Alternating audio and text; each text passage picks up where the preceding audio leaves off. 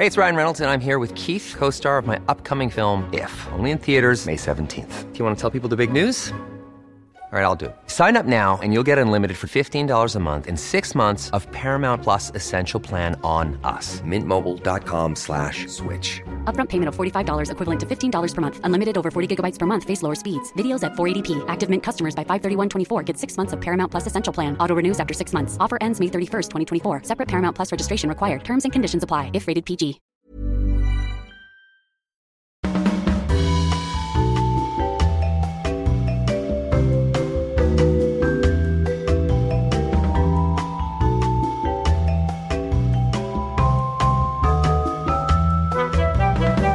Tervetuloa Afterworkille, kanssasi tuttu jengi eli Petra, Jenni ja Riinu.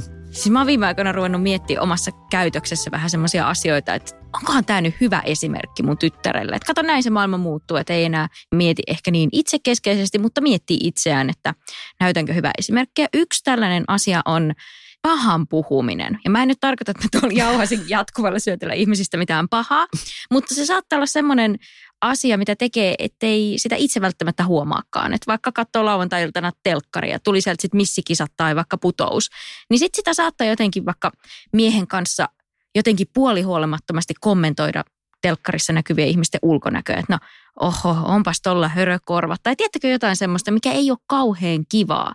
Ja vaikka tämä kaikki tapahtuu 4 seinän sisällä, niin se kuitenkin mun mielestä heijastuu sinne myös sitten kodin ulkopuolelle. Ja varsinkin lasten käytökseen, koska lapset imee asioita kuin sienet, niin se ei ole välttämättä kauhean hyvä juttu, jos lapsi saa semmoisen mallin, että saa arvostella muita ihmisiä tai saa puhua niistä pahaa, vaikka se tapahtuisikin vaan, tiedättekö, niin kuin keskenään.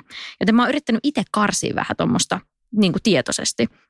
Onko jotain semmoisia asioita, näähän yleensä satuttaakin sitten, jos sattuu omiin korviin kuulemaan, että itsestään on vaikka puhuttu jotenkin tosi ilkeästi, niin mikä on ilkein juttu, mikä teille on jäänyt mieleen, mitä teistä on sanottu tai mitä te olette kuullut, että teistä on niin kuin puhuttu? Mulla ei tule mieleen mitään semmoista tosi ilkeätä, vaikka kyllähän varmasti osa niistä on niin kuin pahantahtoisesti laitettu liikkeelle. Mulla on ehkä vähän erilainen näkökulma tähän, koska mä olen tämmöisessä julkisessa roolissa tämän blogin kautta, joten mä saan lukea aika paljonkin kaikkea itseeni liittyvää kommentointia ja kaiken maailman keskustelupalstoillakin ruoditaan välillä jotain omia juttuja. Tietenkin pyrin pysymään sieltä pois, mutta ei niiltä aina voi välttyä tai joku muukin saattaa kertoa, että tämmöistä nyt luki siellä. Ehkä kaikkein inhottavimpia mun mielestä on semmoiset huhupuheet ja niiden levittely, varsinkin jos siellä on jotain vähän hähmästä. Niin kuin, että mä oon esimerkiksi saanut lukea semmoisia asioita, että esimerkiksi mun menneestä parisuhteesta, että kuinka siihen eroon, että siinä oli jotain kolmansia osapuolia ja ties mitä kaikkea ihan niin kuin ihmeellistä sellaista, mikä ei yhtään pitänyt paikkaansa. Ja se, mikä siinä musta oli kaikkein inhottavinta, oli se, että siinä joutui sitten näiden niin kuin tämmöisten valheellisten huhujen ja sen huhumyllyn keskelle myös tähän omaan rooliinsa täysin viaton ihminen, se mun eksä, joka ei millään tavalla itse ollut hakeutunut mihinkään niin kuin esille, enkä mäkään ole hakeutunut esille, se on tapahtunut vaan niin kuin vahingossa, että mä oon päätynyt sinne. Mutta se tuntui kaikkein inhottavimmalta, että tuommoista juttua silloin leviteltiin, tai joku levitti, niin se on jäänyt niin kuin elämään. Että vaikka se ei ollut totta alun alkujaankaan, ja siis se oli ihan puuta heinää se juttu, niin edelleen vaikka siitä meidän erosta on aikaa joku, milloin me ollaan erottu? Siis 5 vuotta sitten me ollaan erottu, melkein 6 vuotta sitten. Niin edelleen se saattaa tulla vastaan jossain, niin että eikö siinä ollut jotain vähän kolmansia osapuolia, että ja kaikkea ihan ihmeellistä tämmöistä niin kuin pahantahtoista läyhäämistä, mikä on ihan edelleenkin yhtä epätotta, mutta se on niin kuin pelottavaa, kuinka tommoset valheelliset huhut lähtee kiirimään ja siinä tapahtuu semmoinen ihmeellinen efekti, että kun kuitenkin tommosen vaikka jonnekin nettiin tai muualla kirjoitetun jutun, niin sen näkee aika moni ja vaikka se poistettaisiin tai se kumottaisi, niin siellä on kuitenkin aina ne osa ihmisistä, joille jää vaan mieleen, että niin no, mä luin sieltä semmoista ja vaikka se olisi se sama tyyppi, joka myöhemmin kirjoittaa sen saman huhun uudestaan jonnekin, niin ihmiset silleen, niin mä oon muuten lukenut tästä ennenkin, että tämä varmaan muuten pitää paikkaansa. Ja sitten sieltä tulee muutkin, jotka on nähnyt sen saman aiemman valheellisen, joo mäkin on kuullut tästä. Ja sitten yhtäkkiä se alkaa niinku paisua ja se vaikuttaa siltä, että tämä on niin kuin ihan yleisesti tunnettua semmoista niin kuin tietoa tuolta pöytälaatikosta, että näin tämä asia on ollut. No just näin. Toi on just sitä, mitä se pahimmillaan semmoinen juoruilu ja pahan puhuminen toisesta ihmisestä saattaa tehdä. Ja se saattaa luoda vaikka Jenni susta jonkun tietynlaisen mielikuvan, että niin joo, Jennihän oli vaikka, mä en nyt tiedä miten toi teidän suhdesoppa meni, mutta just silleen, että Jenni oli se viettelijätär, joka sitten sotki tähän muitakin. Niin. Tai jotain, tiedättekö ihan naurettavaa. Tai sitten se, että niinku tarpeeksi toiston kautta tarusta tulee totta periaatteessa. Jep, just näin, ja se on tosi pelottavaa. Ja tämähän on siis, tämä nyt menee vähän sivuraiteille, mutta mä just olin kuuntelemassa semmoista mielettömän kiinnostavaa niin kuin teatteriesitystä Musta laatikko, missä puhuttiin valeuutisten leviämisestä. Ja siinä sanottiin, että se on ihan niin kuin todistettu ja todettu, että valheelliset jutut leviää netissä nopeammin kuin ne faktapohjaiset oikeat tiedot. Ja se on oikeasti tosi pelottavaa. Ja tämä sama selvästi niin kuin pätee myös noihin huhuihin ja juoruihin. Ja ihmiset on niin kuin, ihmiset aina haluaa uskoa, että siellä olisi jotain draamaa ja jotain niin kuin semmoista hähmästä siellä taustalla, vaikka siellä ei oiskaan yhtään mitään.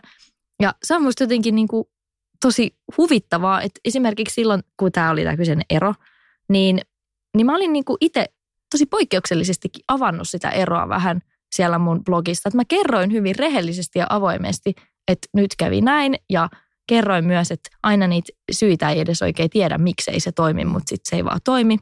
Ja mä tein hyvin selväksi, että tässä ei ole mitään semmoista ihmeellistä. Enkä mä varmaan olisi kirjoittanut siitä niin kauniisti, jos siinä olisi ollut, jos olisi pitänyt paikkansa, että mun ex olisi pettänyt mua. Mutta tietenkään. Ehkä mulla olisi varmaan ollut aika eri sävy kirjoittaa siitä erosta, jos se suhde olisi päättynyt semmoisissa merkeissä. Mutta joo, toi on kyllä niinku hurjaa, kuinka tommoset jutut voi jäädä ikään kuin totena elämään. Niin. Ja se on jotenkin mun mielestä aika harmillista, etenkin kun Jenni, sä teet työtä, missä sä asetat itsesi niin kuin arvostelun kohteeksi tietyllä tavalla, että sä nyt tahalteessa sitä tee, mutta se tulee sen työn kuvan kautta tietyllä tavalla. Ja miten ihmiset kokee sen, että saa arvostella ja tehdä johtopäätöksiä ihmisestä, koska eihän asiat voi olla esimerkiksi, että ei toi nyt voinut mennä noin helposti ja hyvin, että onhan siinä pakko olla joku kauniita rohkeat suhdekuvio ja mua harmittaa se, koska mä oon aina yrittänyt pitää itse kiinni siitä, että jos on esim. Joku henkilö, josta ihmisillä on joku tosi tietty vahva mielipide ja sanoo, että no, ja se voi olla vähän ehkä negatiivinen se mielipide ja kuva, niin mä yritän aina pitää avoimen mielen ja sitten kun itse tapaa ja tutustuu tuohon henkilöön, niin sitten pitää avoin mielen katsoa, että no onko tässä oikeasti jotain totta tai että antaa kaikille mahdollisuuden eikä heti lähde siihen, että no se on varmasti pakko olla näin, koska just mitä sä Jenni sanoit, niin ehkä se voi olla joku asia, mikä lähti huhuna ja yhtäkkiä siitä tuli totta, vaikka se ei ole. Tai myöskin se, että ihmiset ovat erehtyväisiä. Voi olla, että joskus on tapahtunut jotain, mutta eihän se tarkoita, että se ihminen on loppuelämänsä. Tiedät sä, vaikka sanotaan, että oli suhde, mutta ei se tarkoita sitten, että on pettänyt kaikkia. Ihan hirvettää nyt toi kuulostaa siltä, kun olisi totta, mutta siis ymmärrätte, mitä mä ajan tässä takaa, että ihmisille mun mielestä niin pitää avoin mieli ja monella tavalla ihmisiä myöskin väärin tuomitaan ja ymmärretään ja luetaan myöskin. Aina halutaan lukea rivien välissä tietyllä tavalla, mitä säkin sanoit, että tässä on pakko olla jotain. Niin, ei oikein haluta uskoa, että tämä voisi oikeasti olla vaan näin niin kuin yksinkertainen ja mutkaton asia. Mutta toi on mun mielestä, Riina, tosi hyvä pointti, että mulla on myös niin semmoinen ajatus yleensä, että mä en tee ihmisistä tuomioita muiden ihmisten kommenttien perusteella. Että jos mä en ole itse koskaan tavannut tai nähnyt edes tätä ihmistä, josta puhutaan, niin mä jotenkin, totta kai, jos mä kuulen tämmöisestä ihmisestä tosi jotain niin kuin negatiivisia juttuja, varsinkin jos niitä kuuluu useammalta suunnalta, niin mä oon ehkä vähän varautunut. Mutta mä ajattelen aina niin, että mä haluan itse tehdä jokaisesta ihmisestä sen loppupäätelmäni, että millainen tämä ihminen on, enkä perustaa niitä näkemyksiäni muiden mahdollisesti huhupuheisiin.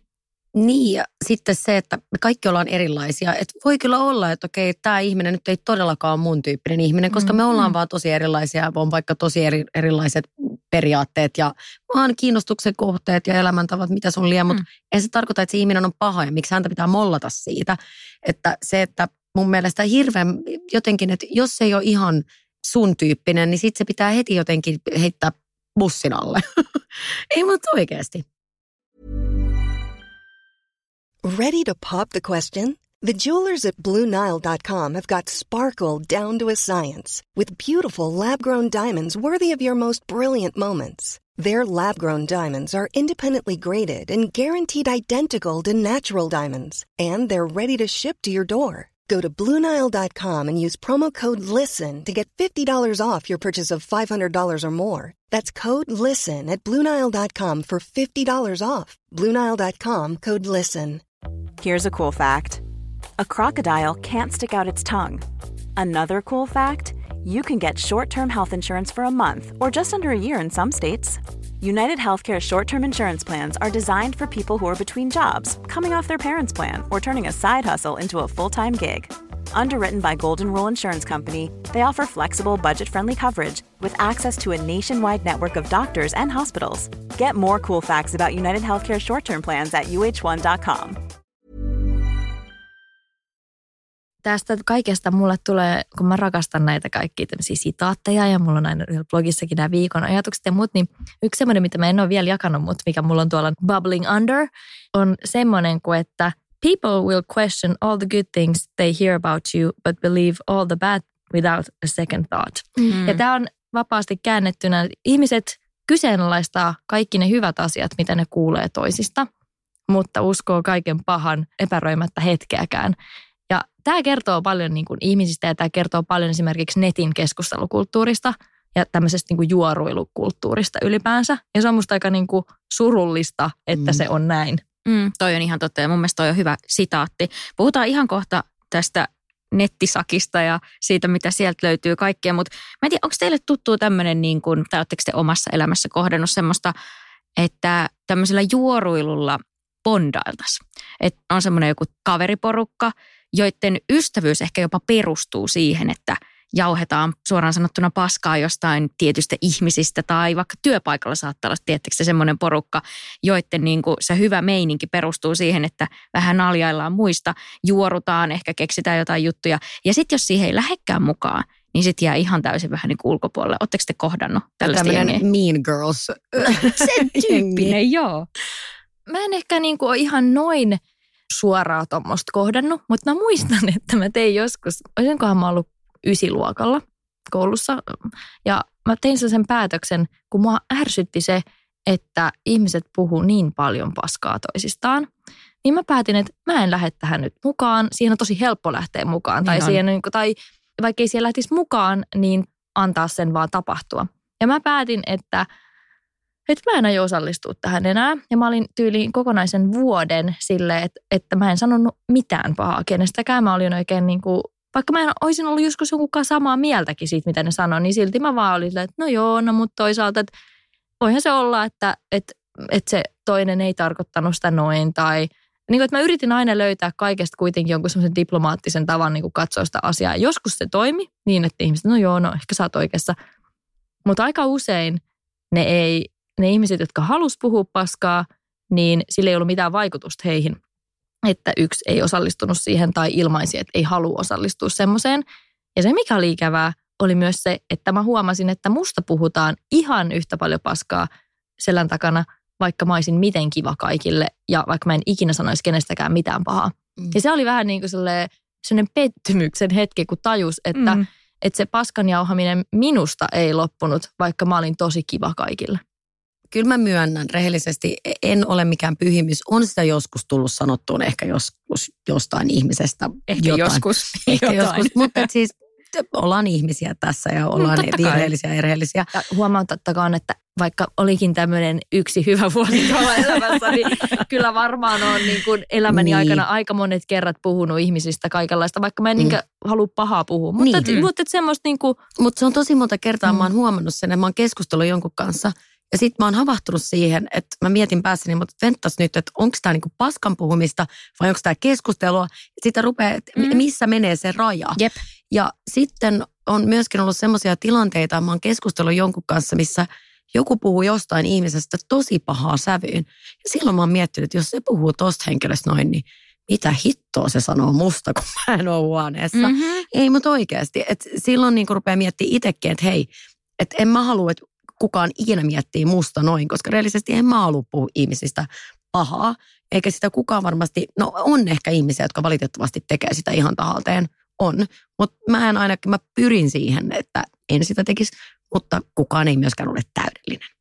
Ja just toi, että eikö niin Riina, että sit sä kuulet jonkun tommosen henkilö, joka puhuu tosi ilkeän sävyyn jostakin toisesta, niin eikö se henkilö, joka se pahaa puhuu, niin muutukin sun silmissä vähän niin kuin rumaksi? Tai silleen jotenkin, että eikö hänestä tule vähän semmoinen, että no en mä halua ton ihmisen kanssa viettää aikaa, koska mulle ainakin tulee sitten hyvin vahvasti semmoinen, niin kuin nyt viime aikoina, kun on itse ruvennut kiinnittää tähän asiaan huomiota, niin mulle tulee semmoinen olo, että mä en halua viettää tämän ihmisen kanssa enää yhtään enempää mun vapaa-aikaa, että mä en halua tuhlata sitä siihen, että hän niin kuin purkaa sitä negatiivista energiaa sitten muhun. No siis juuri nimenomaan, että mulle tulee usein tommoinen fiilis, että mä en niin kuin kaipaa semmoista negatiivista energiaa mun elämään ja sitähän se oikeasti on. Tuommoinen paskan puhuminen, se saattaa tuntua siinä hetkessä siltä, että se jotenkin boostaa sitä omaa fiilistä ja niin kuin tunnetta omasta elämästä. Mutta mun mielestä olisi myös niin kuin ihan silleen rakentavaa mennä siinä kohtaa itseensä, kun huomaa, että harrastaa tuommoista, että tuleeko siitä oikeasti parempi mieli. Vai onko se enemmän niin, että se tuo hetkellisen mielihyvän, mutta todellisuudessa, tai että se on joku keino yrittää saada tuntea niin kuin parempaa fiilistä siitä omasta elämästä tai jotain paremmuutta, koska sitähän se usein on, että arvostellaan muita, jotta voitaisiin itse tuntea jotain ylemmyyttä niiden muiden rinnalla.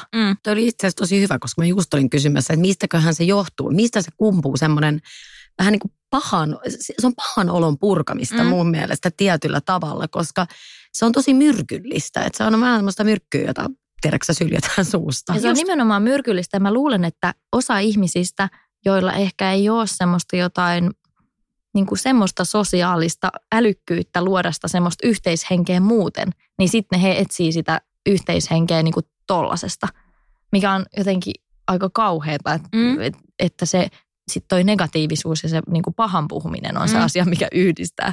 Niinpä. Niin, just näin. Mä ajattelen ihan samalla tavalla. Mutta onneksi tässä voi tehdä niinku täyskäännöksiä. Voi oikeasti muuttua ihmisenä.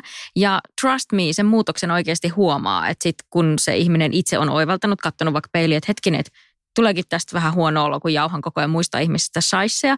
Niin sit kun se lopettaakin, niin sitten oikeasti se ihminen muuttuu myös muiden silmissä. Ja se muutos on ihan konkreettinen, koska kun sä alat puhua muista ihmisistä hyvää ja ehkä niin kuin jätät kaikki negatiiviset asiat silleen, niin kuin Jenni sä oot tehnyt, että ignoraat ne, että no ei ole mun asia jauhaa niistä, niin sitten sulla vapautuu itse asiassa sitä omaa energiaa kaikkeen muuhun vähän järkevämpään. Ja se on se oivallus, minkä sitten varmaan siinä hetkessä vaan tajuaa. Että hetkinen, mä hoidankin nyt itteeni, kun mä en enää jauha muista ihmisistä tämmöistä negatiivista. Mun on pakko sanoa, että niin kuin nyt tästä vielä jatkaa vähän toiseen suuntaan. Siitä just, että kun mulla on itsellä tämmöinen rooli, missä mä oon jotenkin vähän, en mä nyt halua sanoa julkisessa roolissa, mutta kuitenkin semmoisessa asemassa, että ehkä niin kuin keskimääräistä useampia ihmisiä saattaa kiinnostaa niin kuin mun henkilökohtaiset asiat kuin kenen tahansa kadulla vastaan tulijan. Ja mä oon huomannut, että tää on niin kuin johtanut joskus siihen, että siis mä luotan mun ystäviin kuin kiveen, mutta mä oon kuullut joiltakin mun ystäviltä, että heillä on jotain semmoisia kavereita, jotka yrittää vähän välillä kautta rantaa, ei välttämättä heidän mitään läheisiä ystäviä, mutta jotain tuttuja, jotka yrittää vähän kautta rantain niin kuin udella esimerkiksi mun jostain asioista. Tietenkään nämä mun ystävät ei kerro heille mitään, mutta hän sanoi, että se on ollut huvittavaa huomata, että sieltä tulee välillä tuommoista. Ja kyllä mullekin tulee välillä jotkut mun tutut, no onko mitään hyviä juoruja niin kuin noista muista bloggaajista vaikka. Tai niin kuin tällaista kaikkea. No onks? Mutta siis se on tosi huvittavaa, että niin kuin useimmat, tai siis tosi monet niistäkin juoruista, mitä mä jossain on nähnyt, niin kuin mä tunnen kuitenkin ne ihmiset, kenestä juorutaan, niin tosi monet niistä on ihan puuta heinää tai ainakin todella isosti liioiteltuja tai jotenkin, että oikeasti ihmiset, älkää uskoko kaikkea, mitä te luette tuolta. Että se on niin kuin, siis jotain lähdekritiikkiä perään kuuluttaisin, että jos joku anonyymi jossain keskustelupalstalla väittää jotain, niin sulla ei mitään takeita, että niin kuin perustuuko se mihinkään muuhun kuin sen ihmisen omaan mielikuvitukseen. No juoruista puheen ollen, Jodelhan on tämmöinen paikka, mistä näitä Jennistäkin kertovia juoruja ehkä voi käydä lukemassa. Käytättekö te Jodelia? Löytyykö appi teidän puhelimesta?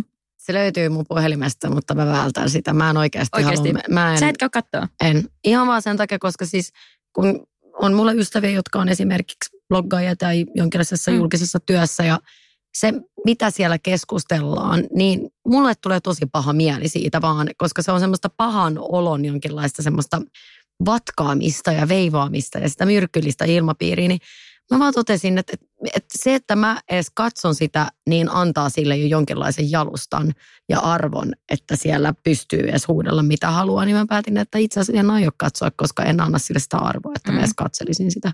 Ootko Jenni koskaan käynyt kommentoimassa siellä susta kertoviin lankoihin jotain? Mä en ehkä itse niin hirveästi osallistu mihinkään, mutta kyllä mä välillä on käynyt lukemassa. Toki jos siellä on jotain ihan siis semmoista, niin kuin, että väitetään aivan valheita, niin sitten on saattanut käydä niin kuin anonyymisti oikaisemassa jonkun jutun. Mutta mulla on semmoinen vähän niin kuin viharakkaussuhde siihen appiin, mikä on enemmän hyvin vahvasti vihapainotteinen. Siis mulla on ollut jossain vaiheessa semmoinen, niin kuin, että mä olin tosi jotenkin koukussa jopa tuohon vauvapalstaan. Niin ja se on toinen. Se on toinen ja Jöröllä on vähän niin kuin uudempi versio siitä. Ja jossain vaiheessa mun ex-poikaystävä oli silleen, että nyt sun täytyy niin kuin lopettaa. Mä kiellän, että sä et saa enää mennä tuonne, koska mulla oli aina niin paha mieli kaikista niistä keskusteluista, mitä siellä käytiin. Ja mä olin niin kuin oikeasti tosi silleen surullinen ja niin kuin sekä itseäni koskevista että mun ystäviä koskevista jutuista. Ja mulla tuli se aiheutti musta niin paljon niin kuin negatiivista energiaa ja pahaa mieltä, että mun silloinen poikaystävä oli silleen, että nyt mä kiellän. Sä et saa enää mennä sinne. Ja sit mä lopetin käymästä siellä. Ja vitsi, se oli niin kuin ihan totta, että se vapautti hirveästi semmoista energiaa johonkin muuhun. Ja se tietämättömyys oli siinä kohtaa siunaus, että mä en tiennyt, mitä siellä jauhetaan. Mutta se ajatus siitä, että siellä esimerkiksi levitellään jotain valheellisia huhuja, niin se on ahdistava. Jolloin sitten joskus on niinku silleen ehkä kerran pari vuodessa on ollut pakko käydä tarkistamassa, että no onko jotain. mutta jodeliin mulla on semmoinen suhde, että mä aina poistan sen. Ja sitten mä saatan olla vaikka monta kuukauttakin pois sieltä. Ja sitten jossain vaiheessa, kun on joku tylsä hetki tai jotain, koska siellä on myös kaikkia kivojakin kanavia. Siis se blogikanava on niinku tosi niinku ikävä ja semmoinen oikein niinku negatiivisuuden multihuipentuma. Mutta siis mä en tiedä, miten kauheita kanavia siellä on muita, mutta mä oon aika varma, että toi on yksi niinku ikävimmistä. Mutta sitten siellä on kaikkea tosi hauskoja jotain niinku semmoisia, missä on oikeasti niinku hauskoja ja viihdyttäviä juttuja. Niin sit niitä on niinku kiva seurailla, mutta sit jos niitä rupeaa seuraa, niin sit sitä aina kuitenkin eksyy joskus katsomaan sitä. Sitä on tosi vaikea niinku pysyä pois sieltä, vaikka kuinka yrittäisi. Mutta yritän pysyä pois sieltä ihan vaan oman mielenterveyteni takia, ihan vaan just siksi, että siitä vaan niinku tulee paha olo. Niin. Eikä pelkästään niinku siitä, että ei siellä onneksi, siellä hyvin harvoin on mitään musta itsestäni, tai mitä mä oon niinku nähnyt, niin en ole kovin monta kertaa bongannut mitään itsestäni sieltä, thank God. Ja jos onkin ollut, niin on ehkä missannut ne jutut. Mutta mulle tulee paha mieli vaan siitä koko keskusteluilmapiiristä. Siitä, että kaikki on koko ajan huonosti, kaikissa on jotain vikaa, kaikki on kaikkien mielestä tosi ärsyttäviä ja vääränlaisia. Ja siellä on tosi sellaista niin kuin tuomitsevaa suhtautumista muiden ihmisten ihan niin kuin vartaloista lähtien lapsen kasvatukseen ja siis ihan kaikki ruoditaan läpi ja ei ole niin pientä asiaa, etteikö siitä jodellissa voitaisiin tuohtua. Siis kommentoidaan about semmoista, että jollakin on vääränlainen nauru esimerkiksi. Se on niin naurettavaa jo sillä tasolla. Me ollaan itse asiassa kerran, että miten se voi kääntää sille ehkä hauskaksi, niin pari ystävää, jotka just on julkisessa työssä, niin me oltiin jossain lomalla, niin kyseli, että mikä on silleen niin kuin oudoimpia, mitä te olette lukenut itsestään. Niin se on siinä vaiheessa, kun sä osaat ottaa se vähän huumorillisesti, se oli aivan hulvatonta. Kun se menee semmoisiin sfääreihin, niin kuin miten, kuka keksii näitä. Että näköjään siis, mielikuvitus on kyllä villi. Joo, siellä on kyllä välillä vähän villi. Mäkin käyn aina välillä luukasemassa, mutta sitten tulee vähän fyysisesti huono olo, kun siellä on niin paljon nimenomaan semmoisia negatiivisia kommentteja. Mutta niin kuin Jenni, sä sanoit, että siihen jää tietyllä tasolla koukkuun. Että on pakko käydä vähän vilkuille, että no mitä siellä nyt. Onko se tirkistelijä luonne se on homma just se, ehkä se on sama asia, miksi ihmiset ehkä tilaa jotain juorulehtiä kotiin. Että se voi olla vaikka kerran viikossa se 7, kun pärähtää, niin sitten se onkin tavallaan viikon niin sanottu kohokohta. Ja tämähän on just se, että tämähän on mielenkiintoista, että Seiskahan on vuodesta toiseen koko Suomen niin kuin luetuin aikakauslehti, mutta silti kukaan ei lue sitä tai tilaa sitä. Ei tietenkään. Tämä kertoo niin kuin paljon siitä, että kuitenkin sillä juoruilulla ja sillä, että on kiinnostunut niistä juoruista, niin sillä on vähän sellainen negatiivinen maine.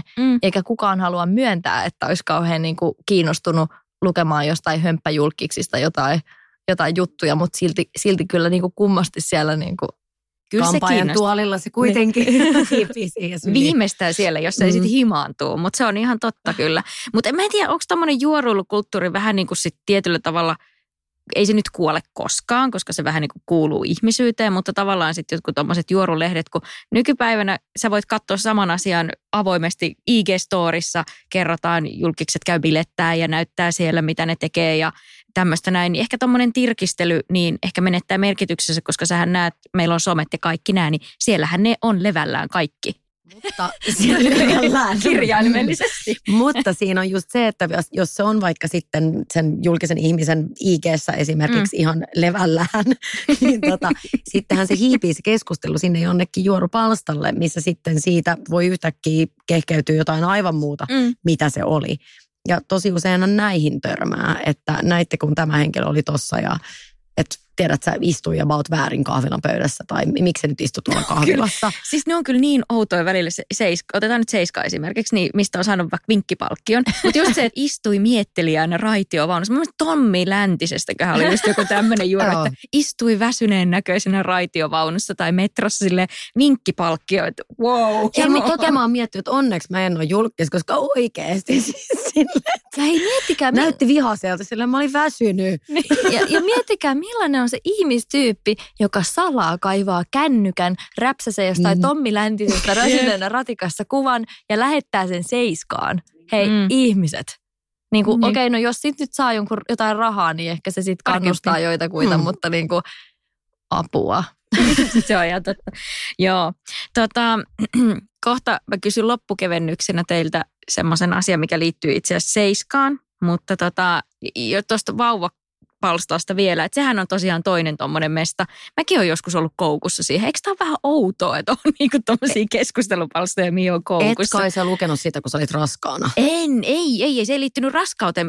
Siis mä tiedän myöskin ne, jotka on lukenut sitä silloin. Joo, ja siis se on aivan hirveätä, koska se lähtee semmoiselle laukalle, että siinä on mitään rajaa. Mä luin nimenomaan sitä aihevapaa, sitä keskustelualuetta ja siellä on kaikkea, siis just juoroja.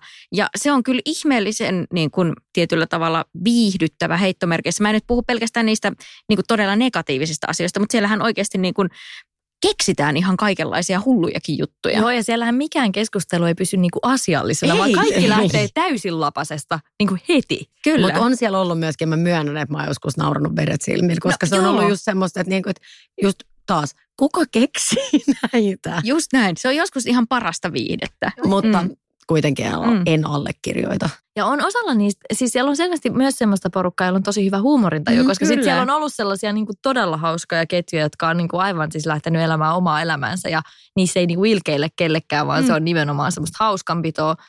Sitten jengi tulee biiffejä keskenään myöskin. Se on mun mielestä ihan huikeeta. Että ne ei enää keskustele siitä asiasta, vaan ne rupeaa riitelemään keskenään. Tämä on vähän se, että haetaan popcornipönttöjä. Luetaan, kun muut tappelee keskenään. Just näin. Ja se ei vahingoita ketään, koska se tapahtuu siellä netissä, varsinkin jos ne tappelee anonyymisti siellä keskenään. Mutta loppukevennykseksi, ootteko te ollut Seiskassa? Onko kumpikaan teistä ollut? Olen, valitettavasti. No niin. Ja siis tämä on ihan kauheata, koska siis mä en todellakaan ole ikinä ajatellut. Itse asiassa mulla on tämä aika hyväkin tarina, koska mä oon ollut myös Seiskassa sillä tavalla, että mä olen tuottanut sinne sisältöä, koska mun muinainen ex-poikaystäväni jostain opiskeluaikojen alusta, niin hän onnistui saamaan kesätyöpaikan Seiskasta ja hän oli silloin haaveillut tämmöisestä niin kuin journalistin urasta ja hän oli aivan paskana, että en mä voi mennä tonne, että niin kuin, että en mä vaan voi. Mutta sitten se sai sen, sille tarjottiin sitä työpaikkaa, se oli hakenut jostain muusta lehdestä, mutta sille tarjottiin sinne. Ja sitten se kuitenkin meni, koska sä ajattelet, että no se kuitenkin pääsee sinne niin kuin lehtitaloon, se saa jalan oven väliin. Ja sitten silloin oli jotain semmoisia silloin niihin aikoihin oli just tämä Susan Ruusunen ja Matti Vanhanen, niin kuin tämä kohu oli päällä. Silloin mä kuulin, kuulkaa, kaiken näköistä inside-tietoa, mikä ei edes ole ollut Seiskassa asti. Mutta siis, Mutta mä muistan, että siinä mun Excellä oli semmoinen keksiä. Siellä oli aina tämmöinen joku kesäkissa-äänestys. Siis joku, missä piti äänestää joku kuumin. No mä en ollut, mutta mä keksin niitä kuvatekstejä niille misukoille siellä. Koska mä oon myöskin joskus ottanut yhden kuvan Seiskaan, kun mä asuin silloin Jyväskylästä ja siellä oli tapahtunut joku pahoinpitely, johon ilmeisesti joku julkisuuden henkilö sitten liittyi. Niin sitten mun eksä tartti kuvan siitä niin kuin paikasta, missä se on tapahtunut, niin mä kävin ottamassa siitä vaan kuvan. Mä sanoin, ei tarvitse laittaa kredittejä mulle sitten tuohon, että mä en halua olla kreditoitu Seiskan valokuvaajana, mutta olin käynyt siis ottamassa joku yhden valokuvan sinne vaistan rakennuksesta. Mutta olen ollut siellä myös ihan niin kuin sit silleen nimelläni. Siellä on ruodittu mun verotietoja viime vuonna. Ai niin, ne. Tosin sen mä huomasin vasta silleen varmaan joku monta kuukautta sen jälkeen. Siis, ja nämä en ollut siellä paperilehdessä, vaan nämä on ollut vaan siellä netissä, että ei sentään niin kuin siellä. Sä et printtiin asti päässyt. En mä päässyt printtiin asti, damn it. Mutta siis siellä nettisivuilla, mutta mä huomasin sen vasta monta kuukautta sen jälkeen, kun se oli jo ollut siellä, että mä missasin siinä itse niin kuin reaaliajassa. Mutta sitten mulla oli oikeasti pieni shokki viime keväänä, kun mä vihdoin ja viimein tuolla Instagramissa ensimmäistä kertaa sitten paljastin, että mulla on poikaystävä, se oli Vappu. Ja sitten mä alan saada ihmisiltä viestejä, että hei, että sä oot Seiskassa, että niin kuin siis siellä Seiskan nettisivuilla taaskin, en onneksi printtilehdessä. Ja sinne oli siis tehty juttu siitä, että bloggaa ja tämä, niin että hän on nykyään varattu nainen. Ja sitten siinä oli niin kuin, kun nykyään pystyy netissä sillä jossain uutisissakin niin kuin viittaamaan esimerkiksi Instagram-postauksen silleen, että se on niin kuin liitetty siihen osaksi sitä. Niin siellä oli ihan niin kuin kuvan kerran oli sitten tätä siinä. Se ei ollut mitenkään pahantahtoinen tai yhtään mitä siinä, vaan kerrottiin, että on nykyään niin kuin ei ole enää sinkkuja ja muuta. Mutta mä olin niin häkeltynyt, ketä kiinnostaa? Siis mä oon aivan varma, että niinku yhtäkään semmoista Seiskan lukijaa, ne ei edes tiedä kuka mä oon, ei niitä kiinnosta. Mutta siis mä ajattelin siinä kohtaa, että thank God mun poikaystävä ei ole suomalainen. Koska miettikää, kun teillä olisi joku semmoinen ihana orastava romanssi, no oltiin me siinä vaiheessa seurusteltu jo jonkun aikaa, mutta kuitenkin olisi semmoinen niinku tuore suhde siinä ja sitten yhtäkkiä se on Seiskassa. Niin kuinka ahdistava se tunne olisi niin kuin kelle tahansa suomalaiselle. Mun poikakaveri, koska hän on ranskalainen, niin hän vaan nauroi tälle, kun ei tiennyt yhtään. Mä sanoin, että tämä on ihan hirveä juorulehti, niin kuin suomalainen juorulehti. Niin se vaan nauroi ja sitten se on silleen, no nyt mä voin sanoa kaikille tuolla Ranskassa, että mä oon kuulkaas ollut jo tuolla suomalaisen lehdenkin sivuilla. No todellakin, joo, tietynlainen meriitti. Että hän otti sen huumorilla, mutta moni suomalainen olisi saattanut siitä ahdistua ja kauhistua. Jep. No Riina on ollut tietty joka numeron kääkijuoroissa. Tietenkin, kyllä. Ei itse, minua ei ole mainittu tai sitä, mutta mä oon ollut jossain kuvassa, missä on ollut niin kuin paljon, siis laajempi meitä on ollut aika monta. Ja mä oon sattunut olla se kuva. Se on myöskin napattu IG:stä. Totta kai. Että viettivät iltaa. Se oli vappu. Taas niinku, vietti taas. Ystäväporukan kostea ilta. Joo. Just niin kuin ystäväporukan vappu. Ja sitten se oli siellä silleen, että jaha. Mun miehen polttarit oli Seiskassa. Oli, joo, Samulin. Mutta siis siellä ei kyllä mun mielestä tapahtunut mitään semmoista juoruilun arvosta, mutta joo. Oot sä ollut?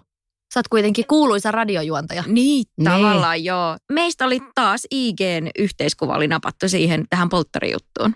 Okei. Joo, mutta ei se varsinaisesti minuun liittynyt. Mutta tarkoittaako tämä siis sitä, että Samuli on kuitenkin teistä kahdesta se suurempi julkis, koska sä pääsit vaan sen siivellä sinne? Itse asiassa me molemmat päästiin Samulin Bestmanin siivellä, joka taas sitten on vähän isompi julkis. Okei. Joo, näin. Hei, mutta joo, hyvä keskustelu. Kiitos Mimmit tästä. Oli kiva kuulla teidän ajatuksia. Kiitos tästä juoruhetkestä. Ja ensi viikolla jatketaan. Riina, mistä puhutaan? Tässä rupeataan kohti joulua menemään pikkuhiljaa, niin jouluaiheinen teema. Ihanaa. Mä rakastan joulua. Yes. Ensi viikko. Ensi viikko. Ciao.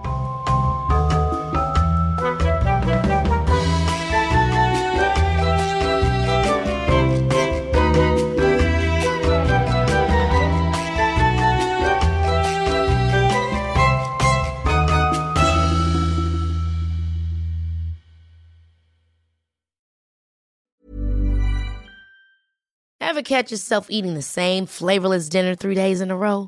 Dreaming of something better? Well, HelloFresh is your guilt-free dream come true, baby. It's me, Keke Palmer. Let's wake up those taste buds with hot, juicy pecan-crusted chicken or garlic butter shrimp scampi. Hello Fresh. Stop dreaming of all the delicious possibilities and dig in at HelloFresh.com. Let's get this dinner party started. Hey, it's Paige DeSorbo from Giggly Squad. High quality fashion without the price tag. Say hello to Quince. I'm snagging high-end essentials like cozy cashmere sweaters, sleek leather jackets, fine jewelry, and so much more. With Quince being 50 to 80% less than similar brands. And they partner with factories that prioritize safe, ethical, and responsible manufacturing. I love that. Luxury quality within reach. Go to quince.com/style to get free shipping and 365-day returns on your next order. Quince.com/style.